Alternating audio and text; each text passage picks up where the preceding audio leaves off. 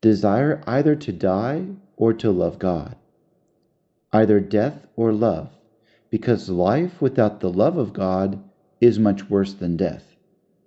My God, how happy we will be if with all our hearts we love the divine goodness, which has prepared for us so many favors and blessings.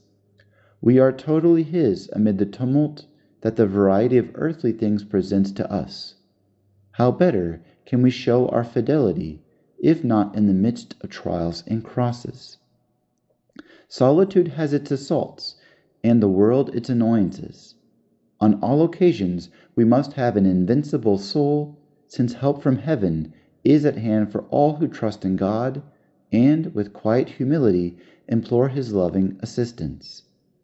Look up to heaven and say to the Lord, my God, for you I sail, and for you I row. You are my guide and my pilot. Then console me, so that I may safely reach the port and find the sweet pleasures that will make me forget all the hardships undergone to get there. From the life of St. Francis de Sales. This day should inspire us with particular veneration. Divine Providence chose it to give our great saint to the world. He was born on Thursday, August 21st, 1567, in the castle of Sales at Turin, about 8 or 9 in the evening, in a room dedicated to St. Francis of Assisi. The birth of the firstborn of this noble house was the cause of great joy to the whole neighborhood, especially the poor, who for the next 3 days were given very generous alms. As an infant, Francis seemed so delicate as to be near death. Hence, he was baptized without delay, and his pious mother consecrated him to the Madonna.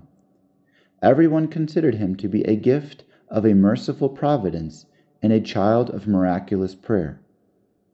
This could be shown in 1,000 ways if the brevity of our account allowed. We will say only that it is a real and patent prodigy that in a half-century of life he completed so many tasks. He became a saint, converted untold numbers of people, directed many to the heights of holiness, adorned the church with precious writings, founded a religious order, reformed monasteries, and died a saintly death.